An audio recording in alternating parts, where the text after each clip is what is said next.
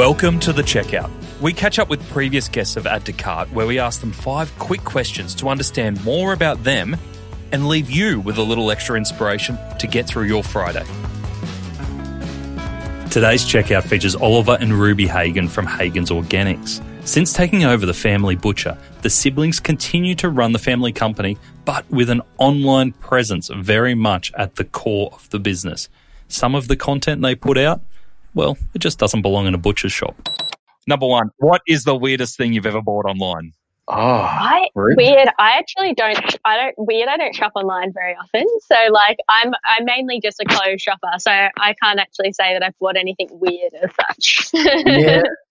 I'm a bit of like an impulse buyer. Like I'll just go ahead and a puppy.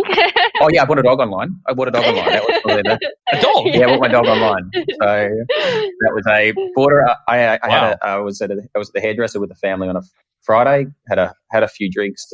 I was missing one. I bought her on a Friday and she arrived on the Monday. So yeah, that's the thing I bought online. It's a hell of a hangover. Oh yeah. All right, who is your favourite retailer? Mine is Pickens Parry. I know Ruby's might be the same. Yeah, mine's the same. A clothes shop in Melbourne that we both love.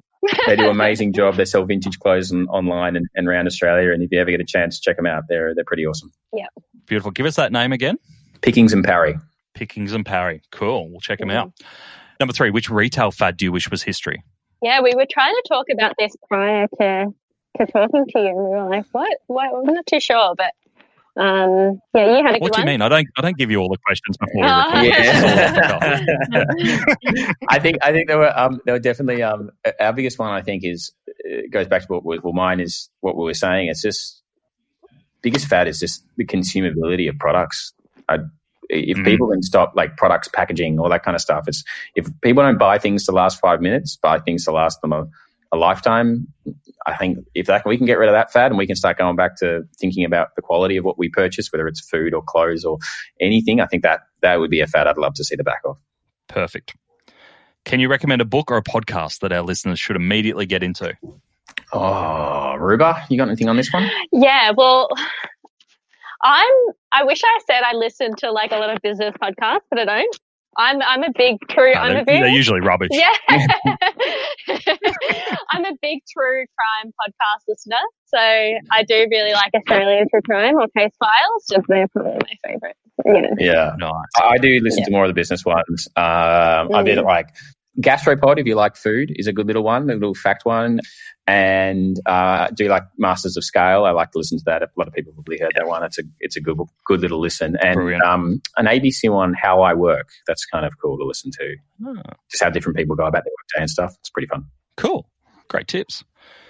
And then the last one I've got for you is finish this sentence. The future of retail is online.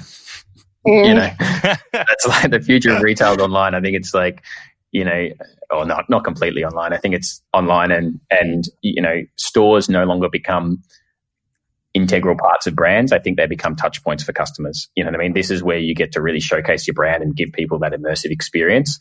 And then the real retail is online. This is where you do everything. And I think the more people start to embrace that and realize this is how we're going to move forward, I think it's only going to open things up. Yeah, brilliant. Guys, thank you so much for sharing your story. It's been so great to hear about, and I can definitely recommend, even if you're not in Melbourne, go onto hagensorganics.com.au, have a look at how you are taking the traditional butcher online and everything else that comes with it, because I think it's definitely a great case study in how to shake up an industry. Thank you very much. Thanks. Cheers. Thanks so much. See you later. Bye. To hear more from Oliver and Ruby, jump back into episode 25, where we speak with the siblings about the process of taking a butcher's shop from its traditional form and into an online-driven business.